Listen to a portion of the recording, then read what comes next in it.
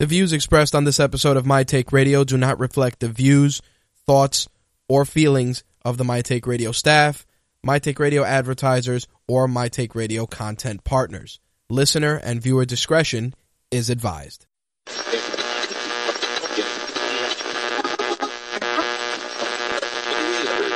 This coverage is live and uncensored, so if you have any small children present, you may want to have them leave the room.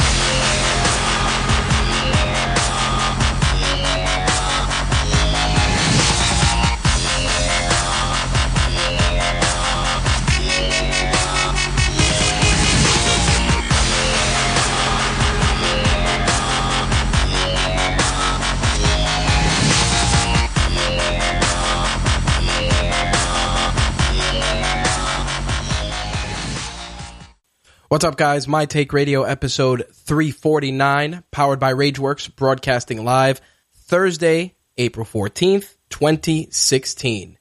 I'm your host, Rich, and our call-in number is 347-324-3541. Again, that call-in number 347-324-3541. If this is your first time tuning into My Take Radio is a variety show where I give my take on MMA, pro wrestling, gaming, and entertainment. We broadcast live every Wednesday and Thursday at 11 p.m. Eastern, 8 p.m. Pacific. On Wednesday nights, we focus on MMA and wrestling, and Thursday, we go into gaming and entertainment. You can watch this show live on mtrlive.com. We are also simulcasting video on Twitch, Vaughn Live, StreamUp, Restream, and a host of other video streaming services. Audio is streaming via Mixlr, which you can listen to on MTR Live as well, or you can get the official Mixlr app for Android or iOS and punch in My Take Radio or Black is the New Black if you want to check out Ben and Taylor's show, and you can listen live via your mobile device. You can also use the call-in number, not hit option 1, and you will be able to listen to the show that way as well. Option 1 will put you in the caller queue if you want to participate in the live show. As I said, you can call in 347-324-3541. We also have a chat room set up, mtrlive.com. I know some of you have been messaging via Twitch and some of the other services. Unfortunately, I do not have those windows up for those particular streaming services, and because of that, we are trying to keep all the chat relegated to mtrlive.com. Before I get into tonight's show, I want to make a couple of announcements. First and foremost, next week is My Take Radio episode 350. I talked about it a bit last night during our MMA and wrestling show, but I'll get into it a little bit this evening as well.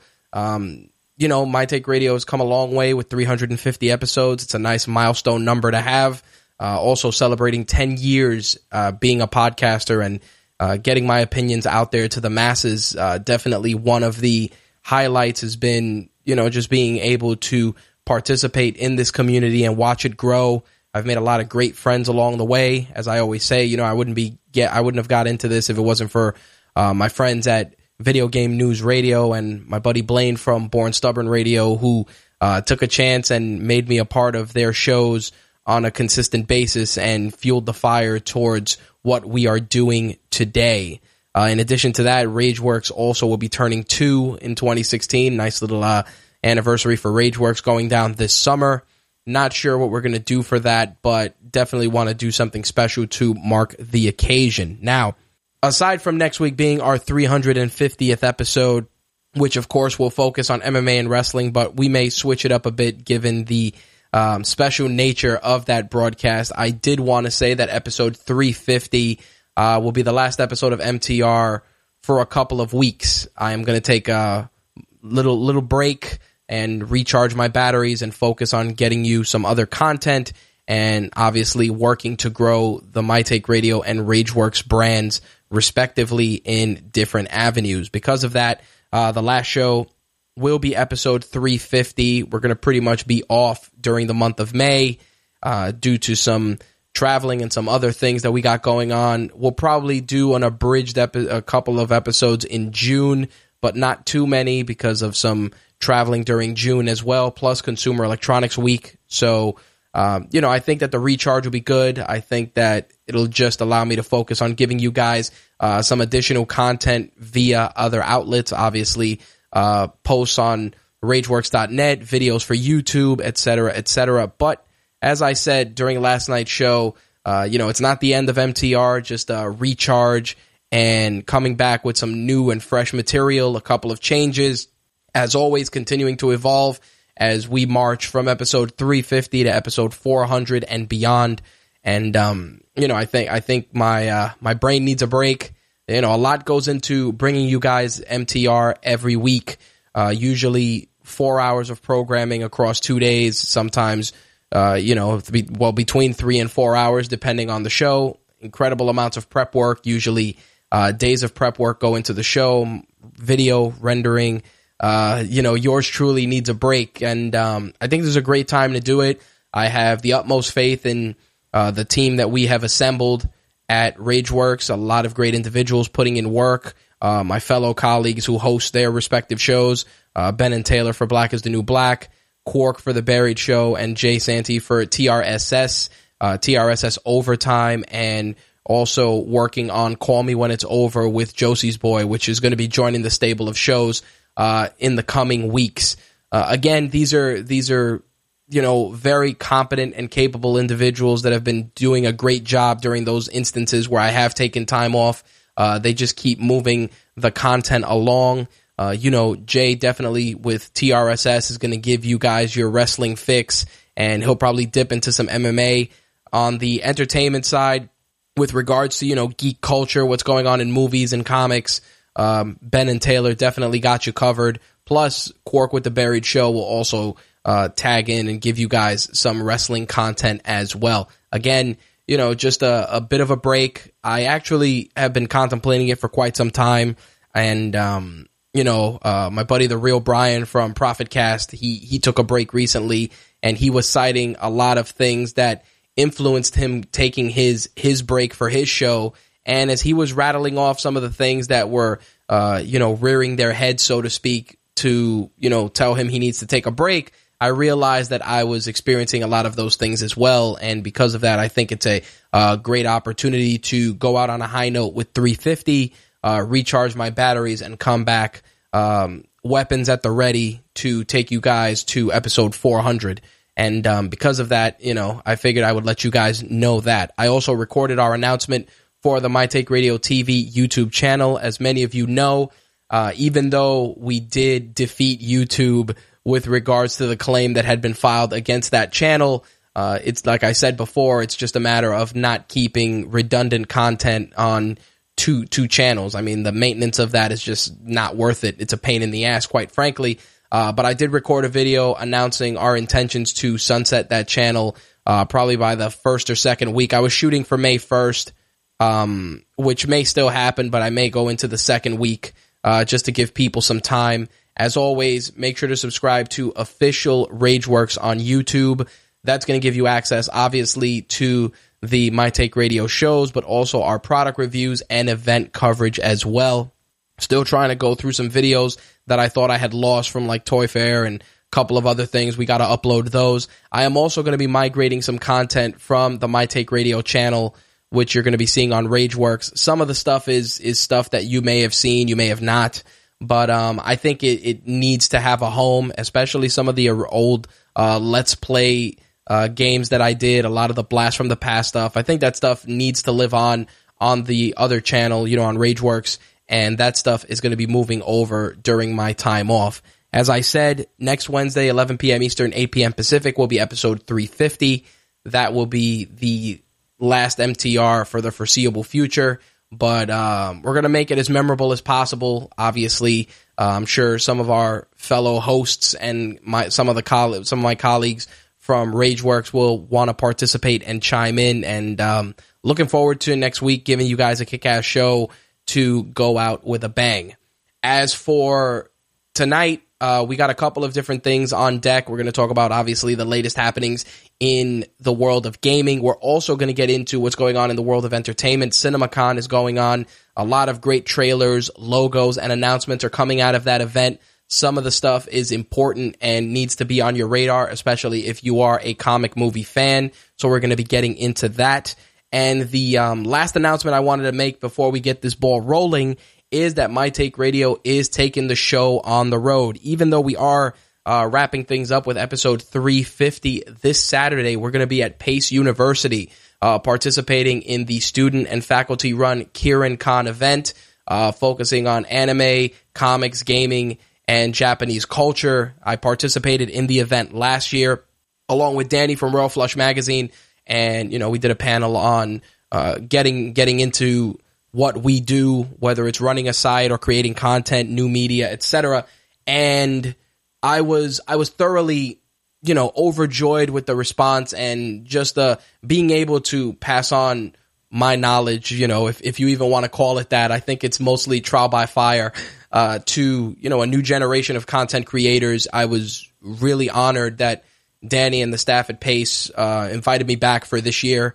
We're going to be doing a live MTR show at the event, and we're also going to be moderating a panel focusing on Marvel and DC, and it's going to be involving a lot of the students. That's the plan. Hopefully it doesn't escalate into name-calling, yelling, and any of the stuff that you would expect when you're talking about Marvel, DC, and, subjects like, race, gender, character representation, etc. But I'm really excited. I'm really pumped. This Saturday, Pace University, and make sure to check it out if you are in the New York area. You can find a banner on rageworks.net which has the Eventbrite link. You can go there and register. Like I said, it's going to be a really fun day. There's a lot of really awesome stuff there. Jedi demonstrations, cosplay runway. The Triforce Quartet is going to be performing. They performed last year and they were amazing. We're going to try and share as much of the event as possible on social media via Snapchat, Instagram, and Twitter, of course. But we're definitely going to be also trying to get a lot of video and a lot of photos from the event. So it is going to be a very, very busy day. Like I said, really excited. Looking forward to doing this for my second year. Again, grateful to the team at Pace and Danny from Royal Flush for giving the brown man a chance on a bigger platform. So looking forward to that as well. I see a lot of people are popping up in the chat. Nice to see a lot of people in there. Shout out to Mortis, who's been keeping me up to date on some of his adventures offline. So very cool. A lot of the stuff he's doing. Hopefully one of the things you and I talked about, Mortis, we can do after I come back from the break.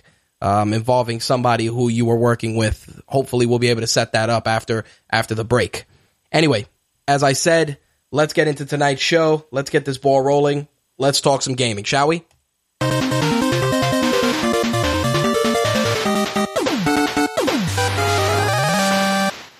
So, last time during the gaming segment, we were talking about a situation with an employee from Nintendo that was allegedly, quote-unquote, unjustly fired for moonlighting.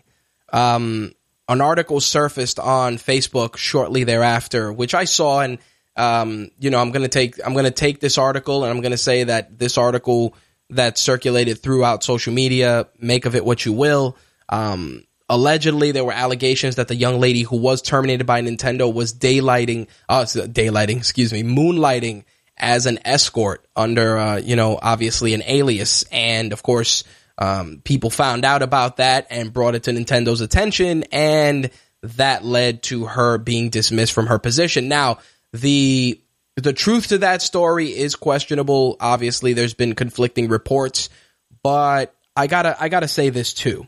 As someone who moonlights running Rageworks and MTR, I can understand why sometimes you want to keep your real job from your other job separate. In this young lady's case, obviously being involved as an escort, which again, this conversation on social media escalated because there was a fine line between escort and lady of the evening. And I wanted to get into that as well. A lot of people are like, yeah, well, you know, if she's out there being a prostitute or whatever, blah, blah, blah, you know, just really, really uneducated shit. Here's the thing. There is a difference between being a paid escort in some cases and being a quote unquote lady of the evening. An escort is usually a very attractive woman that is paid to be arm candy for someone. Usually that is what it entails, being seen at a dinner or at an event, etc., etc., etc., thus being an escort. Obviously, once money changes hands for sexual favors, obviously the definition changes, but you can be an escort and not be a hooker. That can happen. It can. You know, I mean, when I was going to college, there were a couple of young ladies that were attractive and they made money on the side, not being hookers, just being escorts, just, you know, being companions. But again, a very, very, very slippery slope, no pun intended, with regards to that. I was just taken aback by not only the commentary from the gaming community by and large, but the fact that people were genuinely offended that this young lady was participating in you know, this environment, quote unquote, on top of the fact, obviously, that we were talking about some of the stuff that people associated her with that did not come to pass with certain titles. Here's my take on the matter as a whole. The fact is, if the lady's working under an assumed alias, isn't sleeping with anybody for money, and is not doing anything that would besmirch the name of the company she works for, then what the fuck is the issue? Let's be honest. If nobody would have brought that to Nintendo's attention, she probably would still have her job. And this boils down to what I said before about how easy it is for people to find certain pieces of information about you online. And either they can keep it for, you know, nefarious purposes or weaponize it to, you know, hurt you professionally or personally. And this is one of those instances where, listen, if the lady did her job for Nintendo and she was a valuable employee that had a clean record and did nothing, what's the big fucking deal? Now, of course, you're going to have the people that are going to get on their high horse, their bully pulpit, and they're going to talk about, yeah, but you know, that career path doesn't reflect with the values of Nintendo. Okay, but let's talk about that for a second. Nintendo is a Japanese company. If you go to Japan, you're going to at some point come across a vending machine that sells girls' underwear. So let's just leave it at that. You know, I mean, people are going to say what they're going to say, but Japan is a very liberal country when it comes to sexuality and the way they approach things. I mean, you know, we're a bunch of tight asses here when it suits us. Let's be realistic. We're easily offended when it suits us because, again, like I said in a conversation with Slick, I think it was about 4 episodes ago, you know, when NYPD Blue showed an ass on primetime television, that was big news at the time. Now you watch TV and we continuously push the envelope because our tolerance of this stuff has quote unquote evolved. And I'll be honest, again, it has evolved in a selective sense because people choose to get offended about shit that there's really no necessity to get offended about. And I'll be honest, if this young lady was working in this profession, again, under an assumed name, not even using her legitimate personal information, and people somehow found that out and used it to ruin her career, I like I said, she wasn't, it honestly, in my opinion, it wasn't something that needed to be brought to light if it wasn't hurting anyone. But again, you know, in this day and age, in, you know, the access to certain pieces of information is just a lot more free than some of us would like. I mean, I know guys that stay off the grid with Facebook and Instagram and social media just because of that reason. They just don't want certain elements and certain aspects of their life out there. And that's fine. You know, you gotta take it with a grain of salt. I mean, you know, Gary Vaynerchuk, who I've talked about, he's a very public facing figure because he is also the face of his company. but he doesn't put like his wife out there. He doesn't put his kids out there because, again, that's a part of his life that doesn't need to be shared with the general public. Even me. I mean, I do the show. I cover events. Slick has covered events with me. And, we're out there. My wife has covered events with me. But if I don't go out of my way to make sure that my wife is out there publicly with my stuff, I mean, if she chooses to be, she's welcome to do so. But it's not something just because, again, not necessarily something that needs to be out there. My sisters, the rest of my family, they don't need to be out there in the general public unless it's brought up. And, I'm not going to lie. I share a lot of personal shit with you guys. And I just feel that, it's partially from a therapeutic standpoint that I do so. Plus, I feel that sometimes sharing certain aspects of my life will resonate with those that are experiencing similar challenges and similar hardships. And because of that, I am a little bit more open with, my persona online and offline, which, is pretty much the same to a degree. Obviously, there's certain things that I'm going to obviously do on air that are not something I'm going to apply in day-to-day life. I mean, I'm not going to answer a phone in my day job and, say some of the content that I say here. That not that it's, inflammatory or that I'm some sort of firebrand, but some people just don't want to hear that shit, simple as that. But, to bring it all full circle, when I read that development and people were sharing it on Facebook, and I saw a lot of peers, a lot of people I know in the gaming industry, just really speaking out of turn. And I say this because, again, just spewing shit without being informed. Oh, shouldn't be out there being a whore. I'm like, what the fuck, Like, just because you want to be arm candy and a guy wants to pay you $300 to go sit down with him at a fucking function doesn't automatically make a girl, a whore. I'm like, what the fuck, It's that double standard that sometimes, people talk about where, a guy gets around and he's the fucking man. A girl gets around and, she's spoken of poorly, which is, it's fucking bullshit, honestly. It should be equal across the board. You get around, you get around. That's how it is. But I was just taken aback more so because the information became public like instantaneously. As soon as they announced that she was fired and I talked about it, within a day or two, that article came out of what she was allegedly fired for. And like I said, just seeing so many people that I thought are, peers, are people that I feel are somewhat intelligent, were talking out of their ass, and it was crazy to me. It was legit. And then of course you got the guys that want to play, Captain Save a Chick, and they're just like, yeah, but man, if I were her significant other, it's like, shut up, shut the fuck up.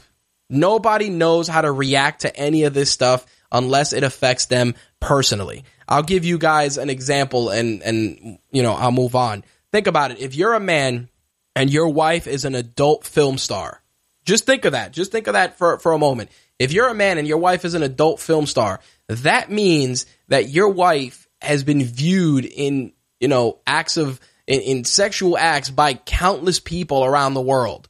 She's still your wife, you know what I mean? And, she still comes home to you, but there's still that view that's out there of your significant other.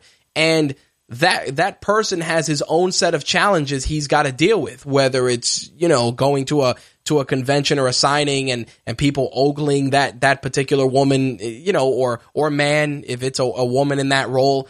And nobody can ever understand what that's like because nobody's ever experienced that shit. It's very easy for us to sit outside and throw darts at the board, at the board that is the person's life and make, preconceived, express preconceived notions that have no bearing on anything.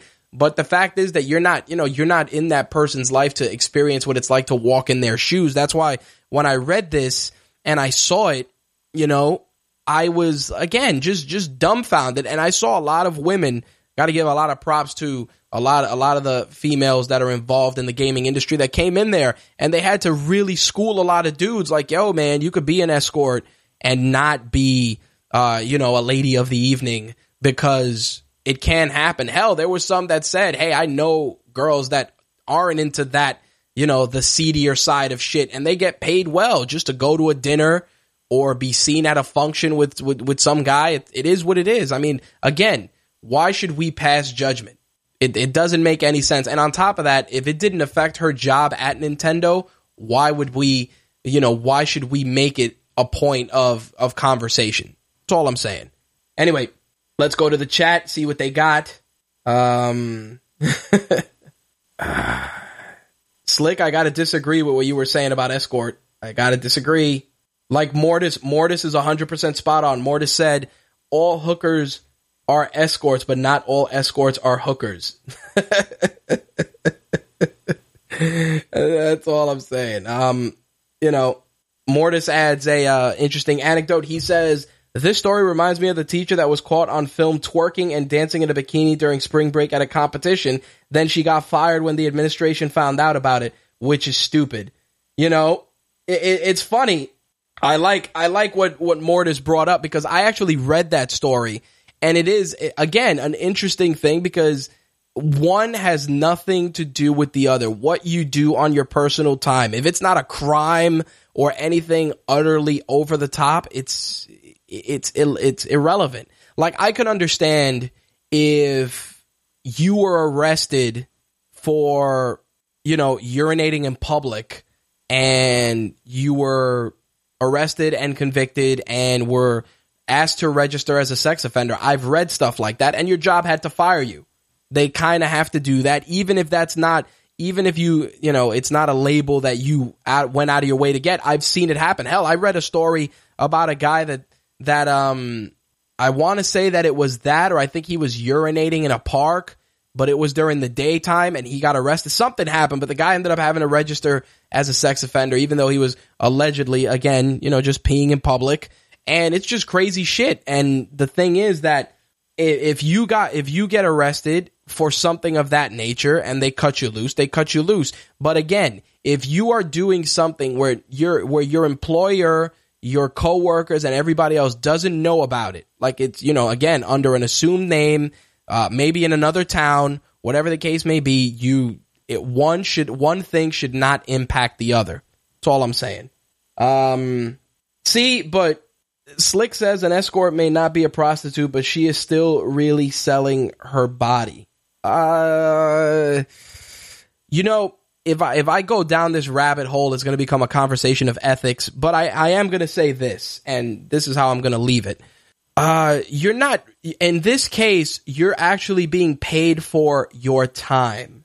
And I'll be honest, if I was a consultant and you said to me, Rich, I need to meet with you and I want to discuss plans for my business.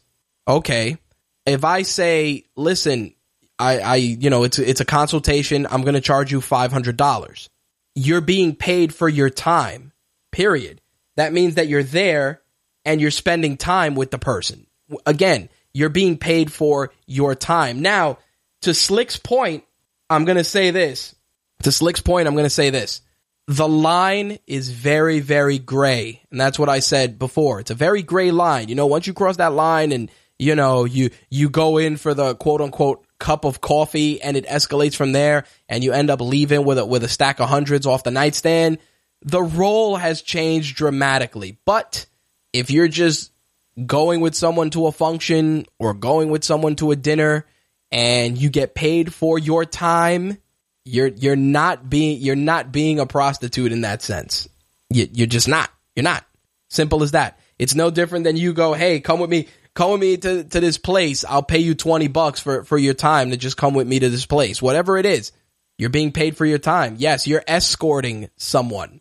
That's really it. But again, I was just, like I said, taken aback, not so much by the story escalating to the point that it did, but just the commentary from people who, it's like, yo, you're not walking in this person's shoes to speak so freely.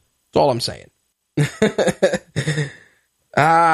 Mortis, the example of being arrested for peeing in public and having it on your record, that person did something illegal. The escort and the teacher did not do anything illegal, though. See, here's the thing.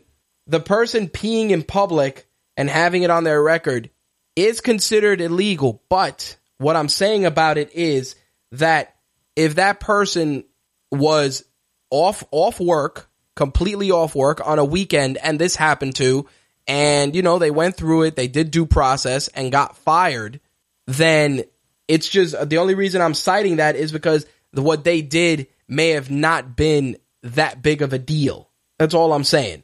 With regards to the teacher twerking at a function during spring break, same thing. Not doing anything illegal. Yeah, it was definitely in poor form, but you're not on the clock, you're not on the job, and it's a totally different thing. The problem is that, you know, we live in an era where image is everything, perception is everything, and companies, they don't want certain things obviously affecting how their company's viewed, even if upper management participates in terrible shit all the time. I mean, you know, living in New York and reading about Wall Street guys getting arrested on the regular for mismanaging funds and having orgies and all kinds of shit and wasting people, you know, taking the public's money. It's par for the course. But again, you know, it's just craziness.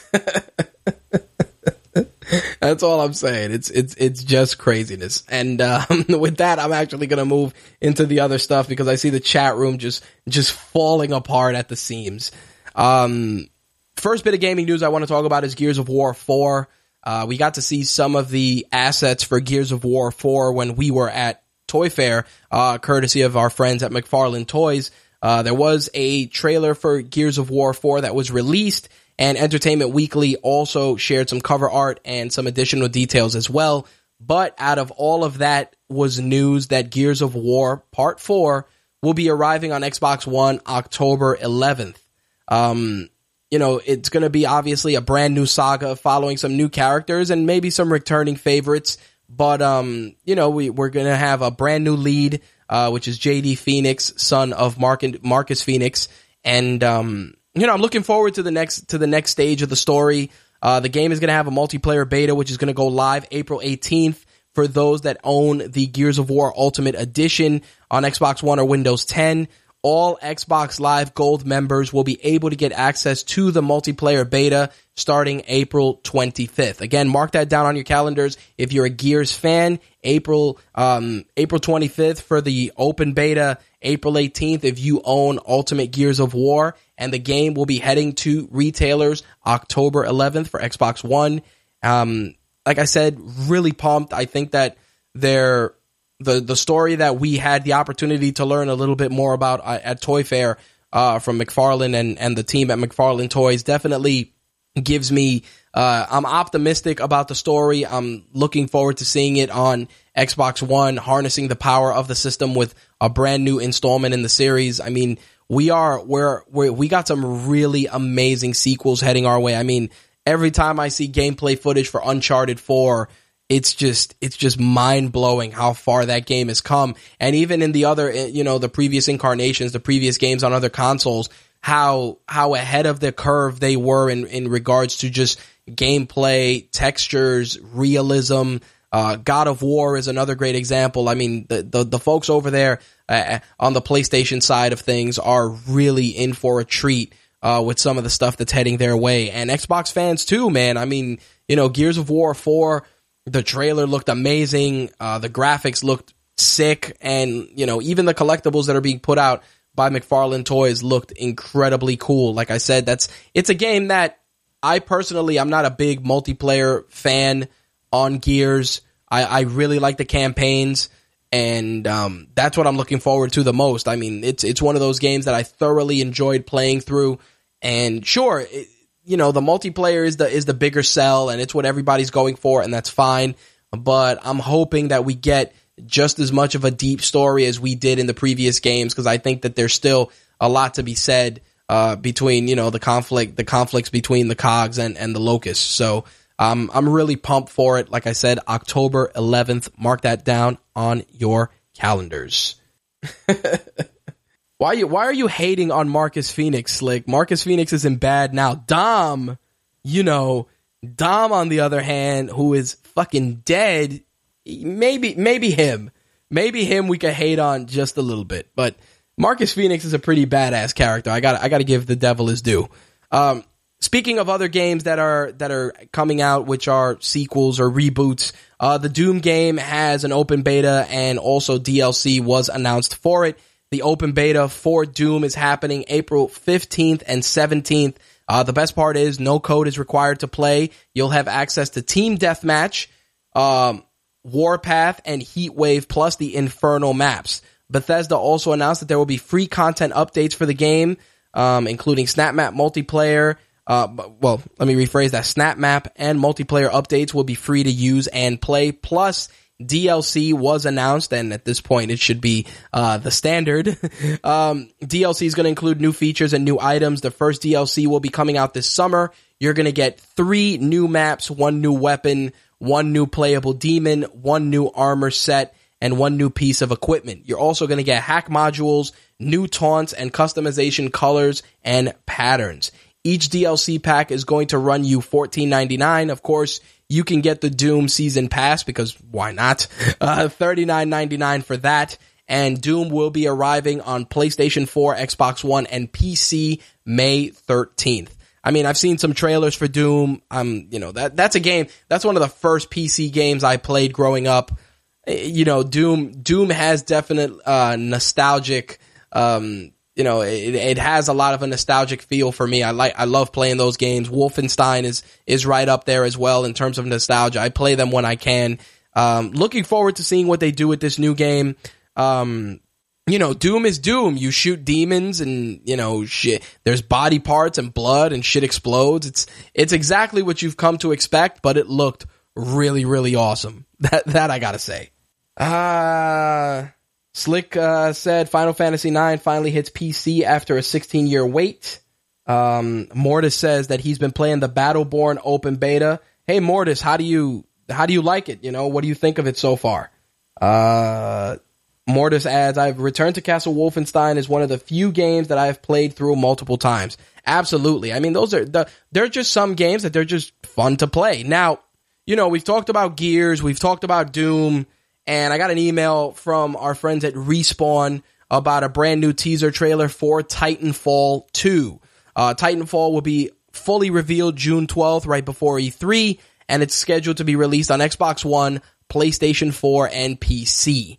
Now, for someone who, ended up getting Titanfall for free on Xbox One, I enjoyed the game. It was fun.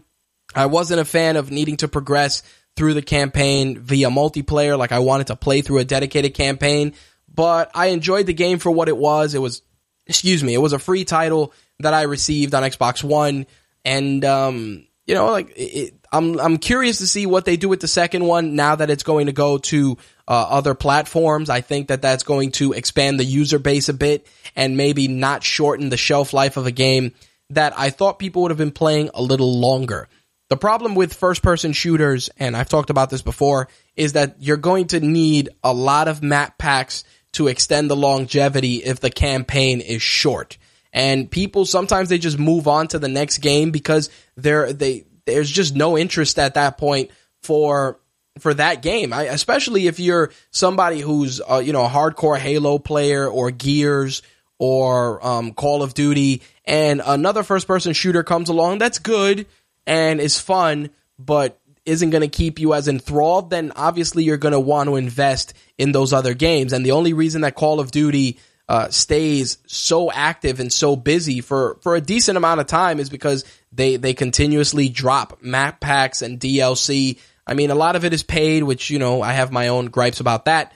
Same thing on the Halo side, but they keep the shelf life of those games active in a capacity that just keeps people a bit more engaged versus, say, sports games where, like right now, a lot of people that I know are playing MLB The Show and they're enjoying the game. Baseball season started. You're going to go through it. You're going to play it for a little bit. But once baseball season's over, how much are you really going to play that game? The same thing I can say happened with Madden. Like, unless you're a hardcore Madden player or a hardcore sports gamer, you're going to play the game through the football season, maybe during a couple of days off, maybe a couple of tournaments, and then the game's just going to collect dust and you're going to trade it into your local gaming store for $10 and go about your business. It's the same thing. It's par for the course in my opinion because some games have longer shelf lives than others. I mean, I love playing fighting games. Once you play through the single campaign, it's either multiplayer or playing through it over and over or playing online. again, the shelf life is there, and it's definitely finite to a point, but fighting games are always played. I mean, I can still go on, especially now with, when I was playing Killer Instinct Season 3, I started getting some of the characters for that. And I went online, I played a couple of matches. There was still, I was able to get decent games throughout the 2 hours that I played. I got maybe 5 or 6 matches in. And again, this is a game that's been out. The season pass, we're on our third season of the game with new characters, and I thought that people would, the interest would dry up, but I was surprised that I was getting some competitive games in, and I was getting matches so frequently. I mean, Street Fighter V, which, a lot of people have been talking about because of the rage quitting situation, which Capcom has acknowledged recently in a brand new tweet that they mentioned that they put out. They were talking about the rage quitting, and again, it's one of those things where you have to find ways to leverage not only additional features, but just keeping interest in the game. I mean, with Street Fighter V, and I've talked about this at length, you are talking about a game that you're putting on the competitive circuit, and you're pushing a lot of the focus towards, obviously, online matches, and that's fine. And the thing about it is that if you're going to focus that much energy on online matches, things like rage quitting should have been addressed a lot sooner, because they're things that are going to happen. I mean, with Madden and a couple of other games that have, really hardcore online presence, there's a lot of safeguards in place that, protect people from rage quitting and stuff like that. I mean, you're always going to get people that use mods and shit like that, because it happens, rapid fire triggers, et cetera, quick scoping, different hacks. It happens. But I just feel that if you're going to push games with an online centric presence, you're going to want to go out of your way to ensure that people are not only protected either from rage quitters, or that they're just able to play the game for a decent amount of time before the game becomes a fucking paperweight. That's all I'm saying. So Mortis shared a little insight on Battleborn. He said it's pretty good. I suck at it though. Battleborn kind of feels like Borderlands, but it mixes in MOBA style for the versus play. Story mode is similar to Borderlands, but you do the missions one mission at a time, which lasts about 30 minutes to an hour each. All right, cool. Glad to hear you are enjoying it. Last bit of gaming stuff I wanted to address before we jump into this week's entertainment news. A lot of people were asking about, what kind of streaming we're going to be doing. I know Slick has been streaming a lot of games, and he's been very, very active in trying to get it out there. And I know some people have mentioned Slick, that they look forward to his streams, especially on Facebook. I want to definitely try and get back into the streaming. I feel that I'm going to try and do that.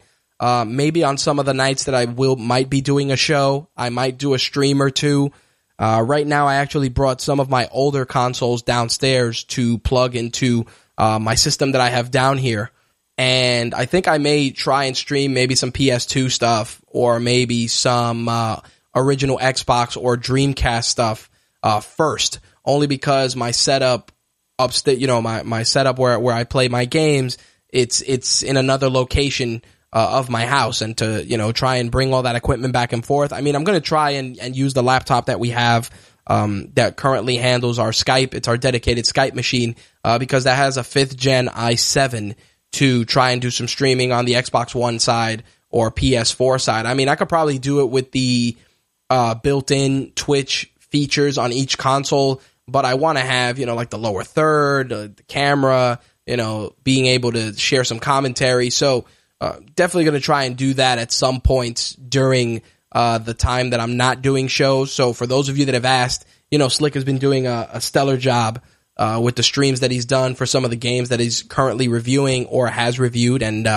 like I said, feedback has been nothing but positive. I too will try and do more of that. Like I said, during my self-imposed exile, I will I'll try and definitely get some streaming out there, a couple of games, mostly classics, like I said, just because it's easier to have the equipment down here for that. But definitely keep it locked to Rageworks and our social media channels for updates with regards to those streams. So Like I said, more than likely it'll be during times when I would do the show. So, Thursday at 11, I may stream, I don't know, Street Fighter Alpha 3, or maybe some Star Gladiator, which is another one of my favorite fighting games, or, Garou, Mark of the Wolves, stuff like that. Again, lots of fighting games, that's for damn sure. Maybe an adventure game or two here and there. We'll see what happens. But again, those are some of the things I have planned while we are off air. All right. So with that, that's going to be the icing on the cake for this week's gaming segment. Let's switch gears. Let's jump into some entertainment. There's lots to discuss, especially a lot of news coming out of CinemaCon. Let's get to it.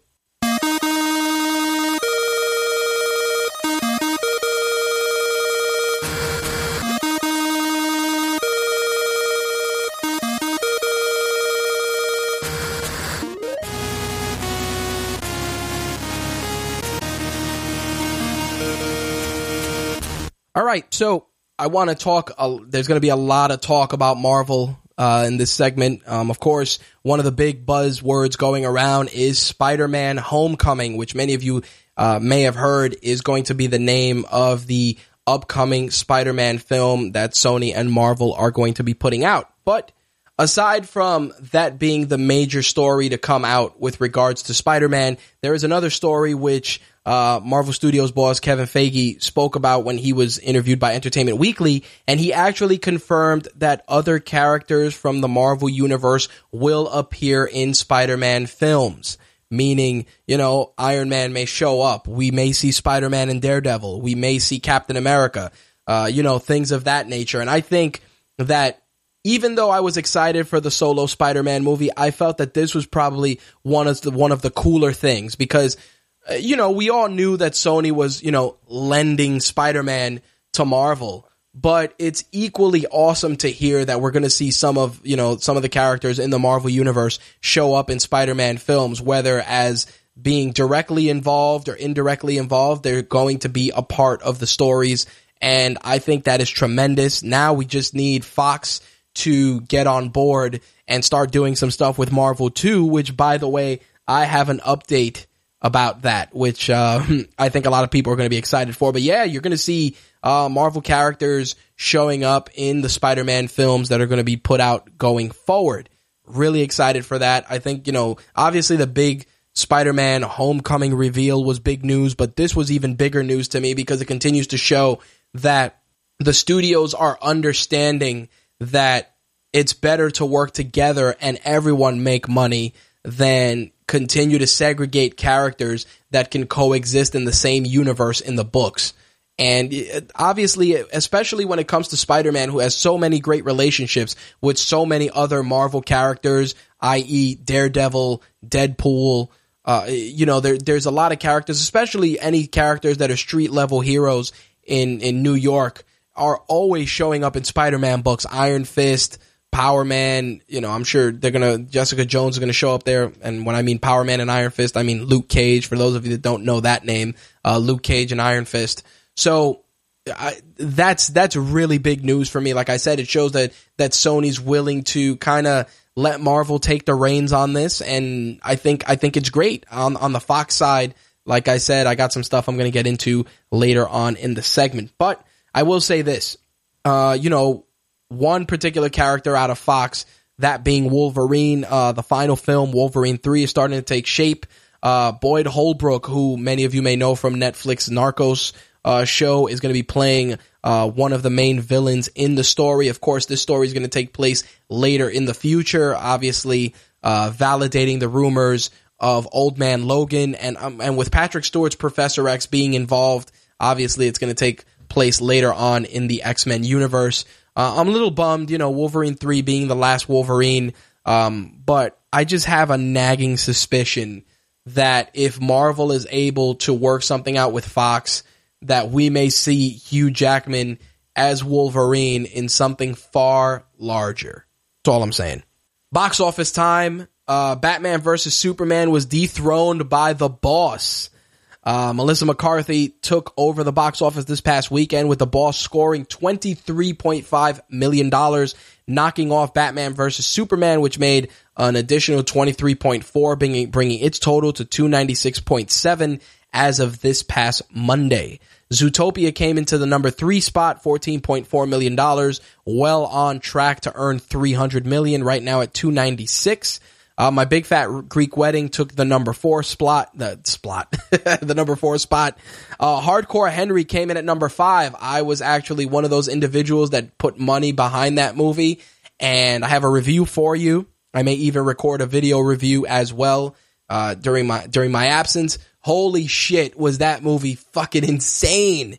Insane. Like, without giving away anything, I gotta say that if you like Crank with Jason Statham, you are going to like Hardcore Henry. But let me throw this disclaimer out there. If you are a person that suffers from motion sickness, do not go see this movie, because the entire movie is filmed from a first-person perspective, which can make you sick. I mean, when I went to see the film with my wife, the usher that gave us the tickets said, I want to let you guys know that if you suffer from motion sickness, you're more than welcome to ask for a refund and see another film, because this film does cause motion sickness. So, definitely, as soon as I heard that, I was like, fuck that, I'm ready. I'm ready to throw up all over this theater. Just because I was, like I said, the concept was different. It was unique. It was fucking crazy. And the plot was what you would expect from a movie filmed in the first person perspective, on par with Crank. So, make of that what you will. But man, it was wild. It was a tour de force. I mean, if you've played first person adventure games and first person shooters, you will feel right at home. And I don't even know what to say. I mean, without giving too much away, it's an experience. That's all I gotta say. It's an experience. Anyway, so Hardcore Henry took in number 5 slot. Number 6, Miracles from Heaven. Number 7, God's Not Dead 2. Allegiant from the Divergent series came in at number 8. 10, Cloverfield Lane, holding on in the number 9 spot. And Eye in the Sky came in at number 10. In some other Marvel news, I'm sure this is going to raise a lot of red flags, and it's going to get a lot of keyboard warriors' fingers and panties in a twist. Tessa Thompson, who many of you may have known from Creed and Dear White People, is scheduled to be the co-star in Thor Ragnarok. Obviously, based on that, a lot of people were unsure if Natalie Portman's Jane Foster was going to be returning to the film, but it seems that Jane Foster will not be returning to the film, and Tessa Thompson's character is not only going to be a potential love interest for Thor, but she is also going to be a hero in the Marvel Universe. Now, obviously, speculation was running rampant, and a lot of people are saying that it could be Rosalind Solomon from S.H.I.E.L.D., which was a character that was in Jason Aaron's recent Thor run. But an interesting rumor that came out of our friends at Latino Review says that Tessa Thompson will be playing the Marvel Cinematic Universe version of Valkyrie. Now, for those of you that don't know, Broomhilda, the Valkyrie leader in the comics universe, has been a member of the Avengers and the Defenders. And obviously, with a lot of rumors surrounding the involvement of the Valkyries in the film itself, I'm interested to see if this rumor plays out. Of course, if you guys are familiar with Valkyrie in the comics, you will know that she is blonde-haired, blue-eyed, white. But obviously, with Heimdall being played by Idris Elba, that is a non-factor at this point. Now, I'm curious to see if the rumor pans out, how they're going to do the character. The character of Valkyrie is, obviously a warrior. I think that the character being included is going to shift some focus away from Lady Sif, just because obviously, the actress who plays Lady Sif is going to be doing a lot with the current show that she's in, which is Blind Spot. So I'm curious to see if that's the reasoning for the use of her character, or if they just want to add some of the other noteworthy characters from Asgard. Again, take this with a grain of salt. I mean, Latino reviews usually 50-50 with the stuff, but the rumors definitely picked up a lot of steam as soon as it came out. I'm intrigued, like I said, to see what they do with the character. Tessa Thompson was, she was solid in Creed, and she's a pretty good actress, so I'm curious to see what they do and how they utilize her in the next Thor film. The Boss was indeed number one, Slick. So, in some other Marvel news, we all know that Marvel's Iron Fist is already starting to take shape for Netflix, and David Wenham, who many of you may know from Lord of the Rings and 300, will be playing the character of Harold Meacham. He is an individual who partnered with Danny Rand's parents. In the comics, he was actually responsible for the death of Danny Rand's father, and obviously him being the heavy, he's a really good actor. He was really solid in Lord of the Rings. He was amazing in 300. I think he's definitely going to bring a level of I don't want to say intensity, but I just think that he's going to bring just some really, really great ruthlessness to the big screen. To the Netflix series. Same as Vincent D'Onofrio did for the Kingpin in Daredevil. I think David Wenham is gonna really knock it out of the box as the character of Harold Meacham for Iron Fist. Wenham, of course, joins Finn Jones, who is going to be playing Iron Fist, and Jessica Henwick, who will be playing Colleen Wing. Obviously, once we get some additional information regarding Iron Fist, I will share it with you guys.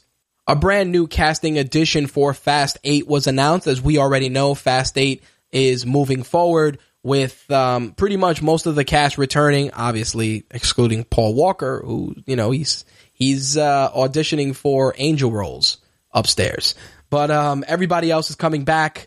But in addition to that, you are going to get the addition of Scott Eastwood, who's going to be joining the cast. I have a feeling he's going to be Paul Walker 2.0 going forward. And Charlize Theron is also going to be involved. She has signed on the dotted line and will be playing the villain in the series.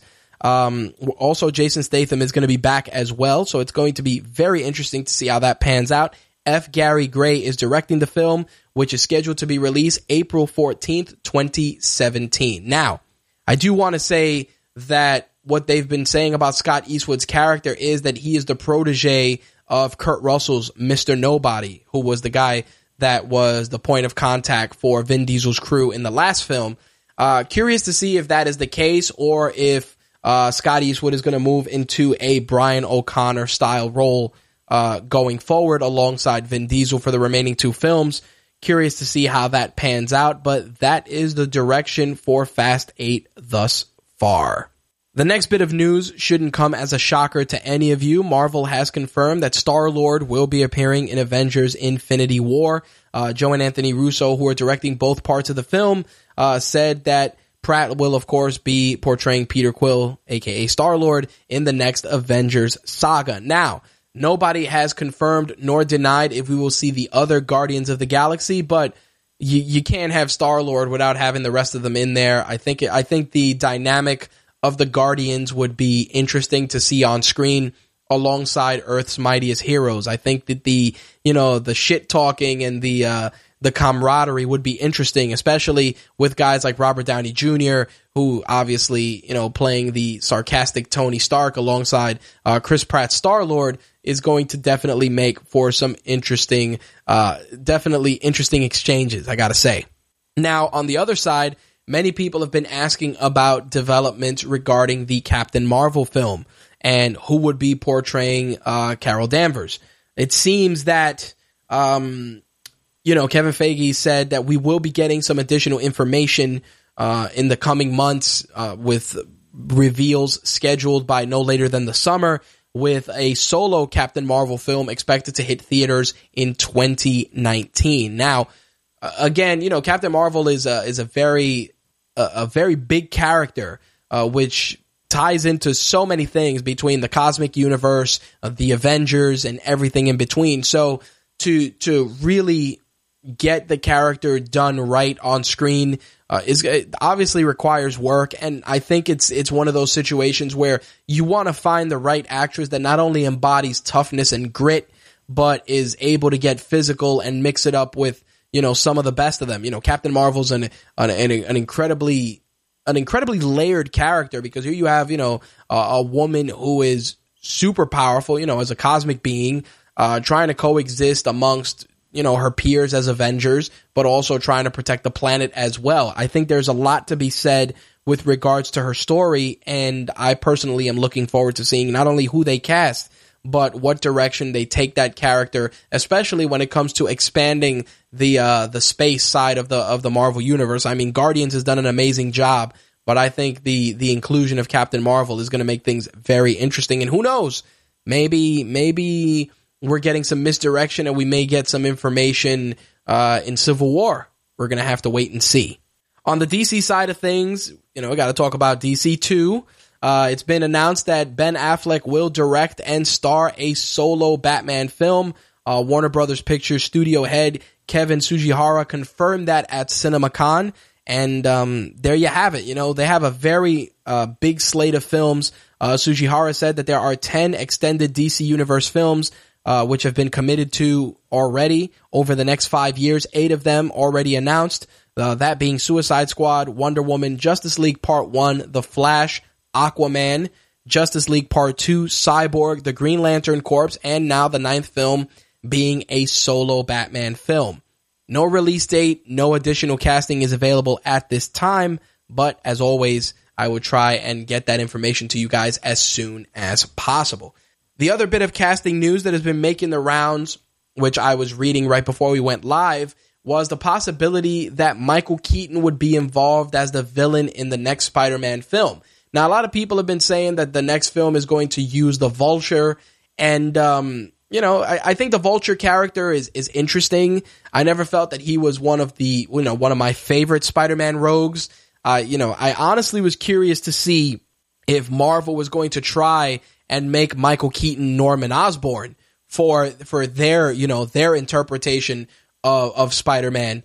And, I'm curious to see how much they're going to do with a character like the Vulture. And if that's the case, is he going to be the only villain, or is it once again misdirection and Michael Keaton is going to play somebody with a little bit more of a screen presence? I mean, again, not to take anything away from the Vulture. I mean, he's a cool villain, but not as cool as Dr. Octopus, Green Goblin, Electro, Hydro Man, which, a lot of people give Hydro Man a lot of shit. I liked him, and any books with him and Sandman where they actually would merge into the composite mud creature. Those were always really cool books.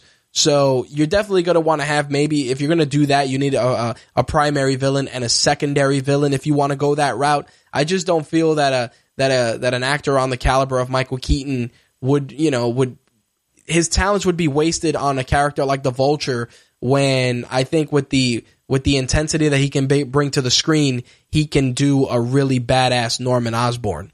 That's all I'm saying. Mortis says Ben Kingsley would make the Vulture cool. Absolutely. I think Ben Kingsley would be an amazing Vulture. He would add a little bit of that English swagger that Kingsley brings to a lot of his characters. I think he would crush it out of the box. Slick says they should have Keaton play Octavius and get a trilogy with Superior Spider-Man. I think we're looking a little far ahead there, but the concept is, I think the concept would work. I think Keaton, like I said, would make an awesome Norman Osborn. I remember people were saying that Matthew McConaughey was going to play Norman Osborn, and I was like, God, please no.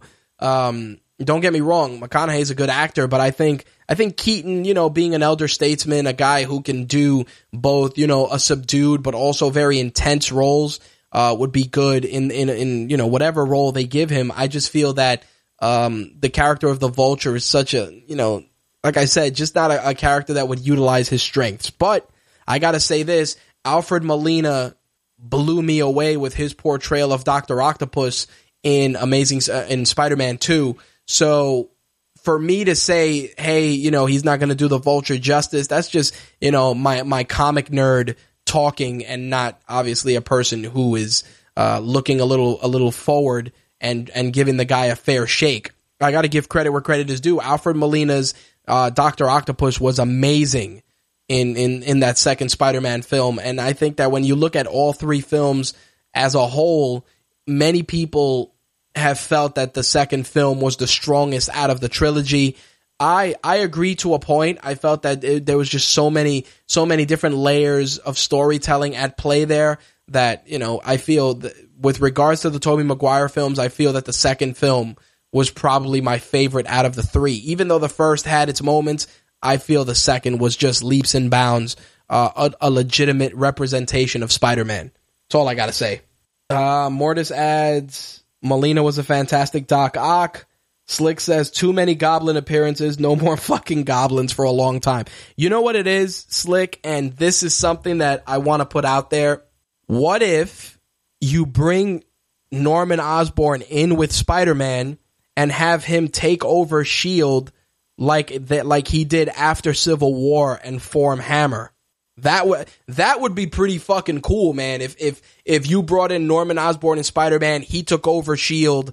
like he did after Civil War in the books, that would be pretty badass. Again, that's me. That's the comic nerd in me, hoping for that. But I would definitely not be against that, because you'd be getting Norman Osborn. You wouldn't be getting the Green Goblin per se, and instead you'd be getting the Dark Avengers. And I think that if you went that route, that would be a good way to integrate the Avengers into the Spider-Man story and have some fun with that. Plus, you can also utilize that Iron Patriot armor that Rhodey wore in Iron Man 2 and have some fun with that and allow Norman Osborn to use it. Just saying, I think that would be pretty badass. That's all I gotta say.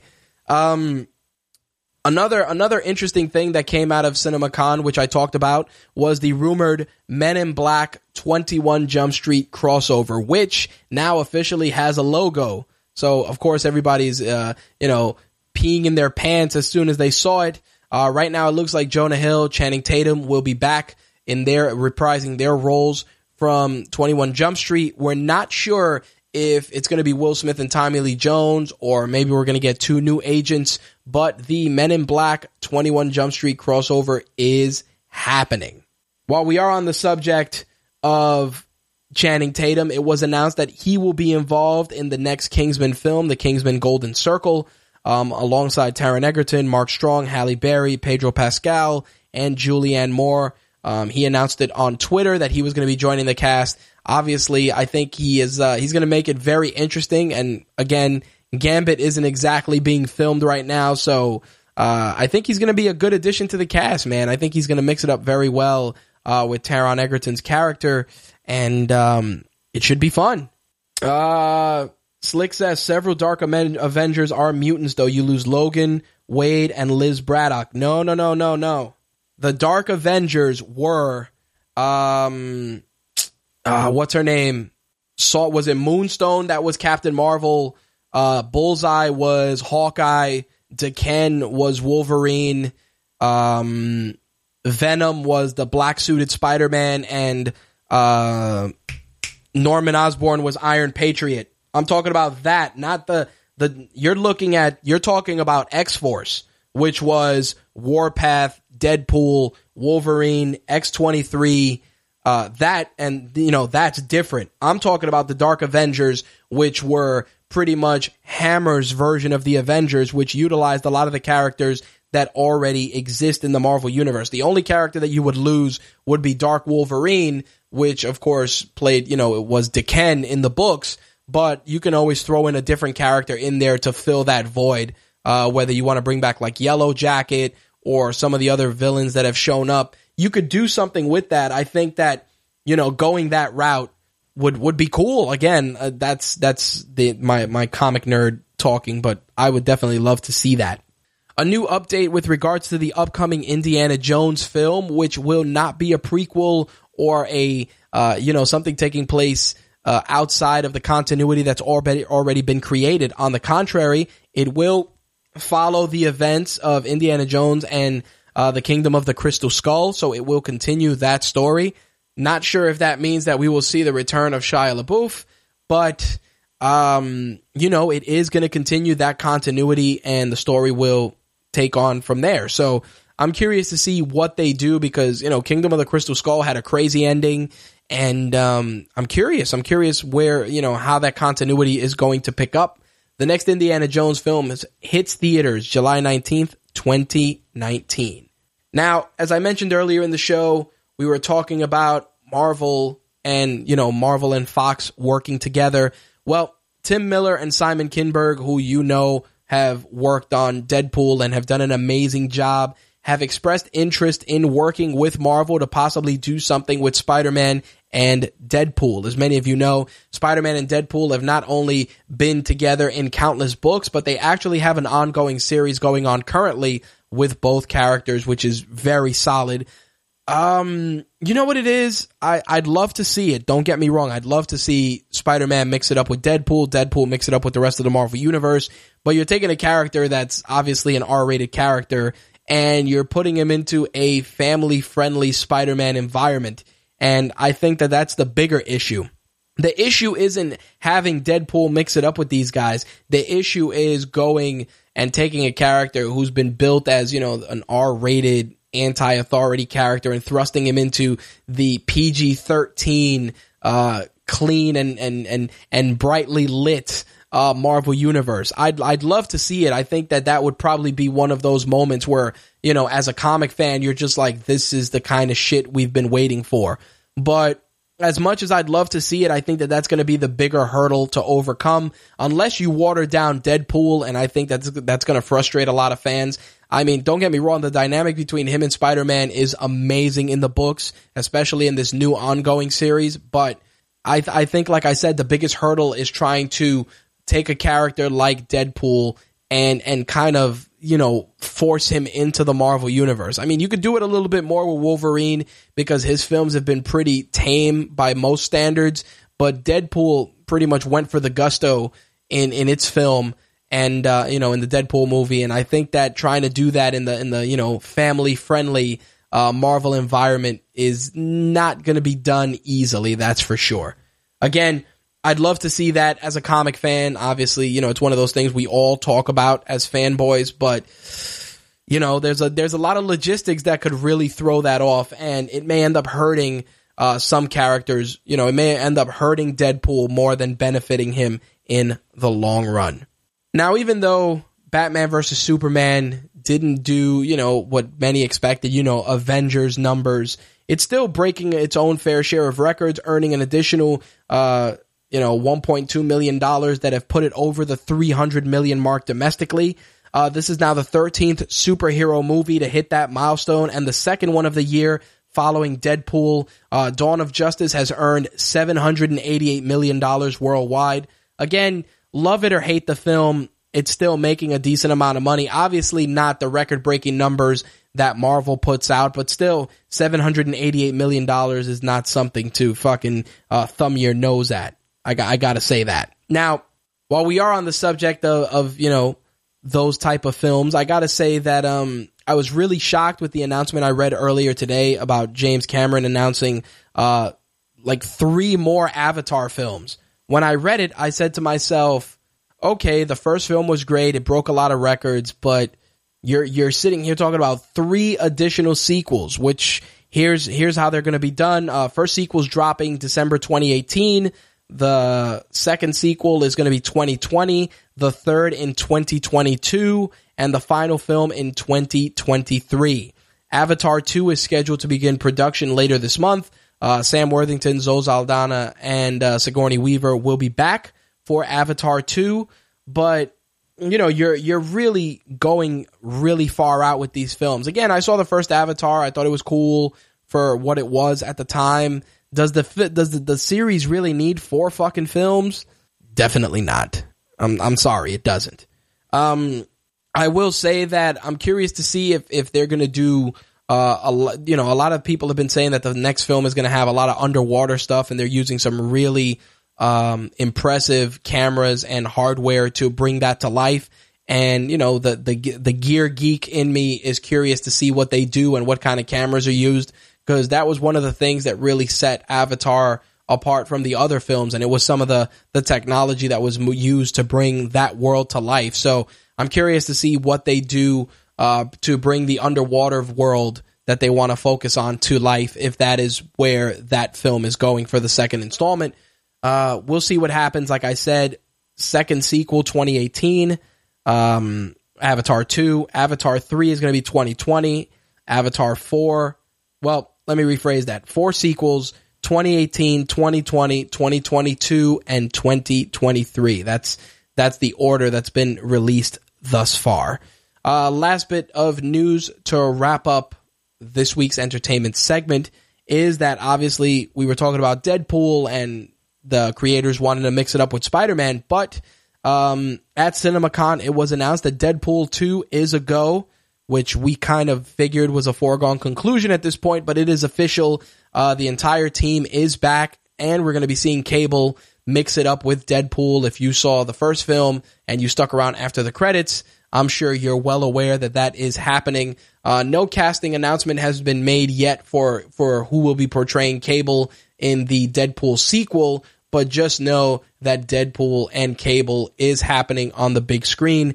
Deadpool, of course, is scheduled for release on Blu-ray May 10th, and the potential release dates for Deadpool 2 are either October 6, 2017 or January 12th, 2018, which are the two open dates that Fox currently has for their Marvel films. Again, Deadpool 2 gets the green light either October 6, 2017 or January 12th, 2018. Of course, for those of you looking forward to Daredevil when it hits home video, DVD or Blu-ray or digital, it's going to be hitting Blu-ray May 10th, 2016. I'm sure that's going to also be DVD. For those of you that are digital, digital media owners, you're probably going to get that a couple of weeks earlier. Hell, you might get it at the end of April, just to obviously give you guys the upper hand versus those of us that are still buying physical media. But again, Deadpool hits Blu-ray May 10th, 2016. Anyway, that's going to wrap up the entertainment segment for this week, and it's going to wrap up the show as well. I've given you guys my take on gaming and entertainment on this week's episode of MTR. As always, I would love to hear your opinions, your thoughts, and your take. Feel free to reach out via Twitter at MyTakeRadio or at Rage_Works. Shout out to Javon Lewis, one of our longtime listeners, who always reaches out and shares his thoughts and gives his opinions on some of the stuff we discuss. I'm always ready to hear from you guys, whether it's through social media, email, or any of the other channels. I like definitely mixing it up with you guys and hearing what you guys have to say. If you're a Facebook user, you can find My Take Radio on the Rageworks Facebook. Rageworks is on official Rageworks on Facebook. Wow. Let me just rewind that. Rageworks is on Facebook. Facebook.com/official Rageworks. I think I definitely need to get some sleep. You can also find us on Instagram and Snapchat. As for this show and any of our previous shows, you can find them in podcast format on iTunes, Stitcher, and TuneIn Radio. Video archives are available on our YouTube channel, Official Rageworks. Whew, there you go. Last but not least, make sure if you haven't moved over from My Take Radio TV, we are going to be retiring that channel probably May 1st or second week of May, depending on how it goes. So if you haven't already, please head over to Official Rageworks on YouTube and subscribe there. All right, guys, I will see you guys for episode 350 of My Take Radio next Wednesday at 11 p.m. Eastern, 8 p.m. Pacific. Thank you guys for tuning in. I am out of here. Peace.